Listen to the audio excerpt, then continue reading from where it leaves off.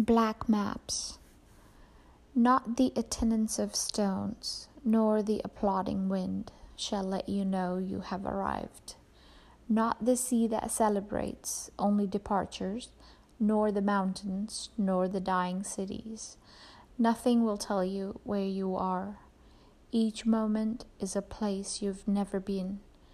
You can walk believing you cast a light around you, but how will you know? The present is always dark.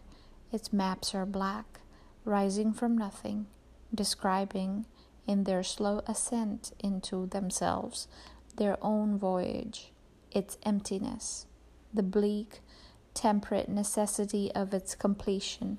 As they rise into being, they are like breath.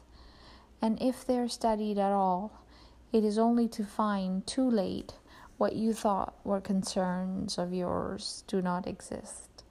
Your house is not marked on any of them, nor are your friends waiting for you to appear, nor are your enemies listing your faults.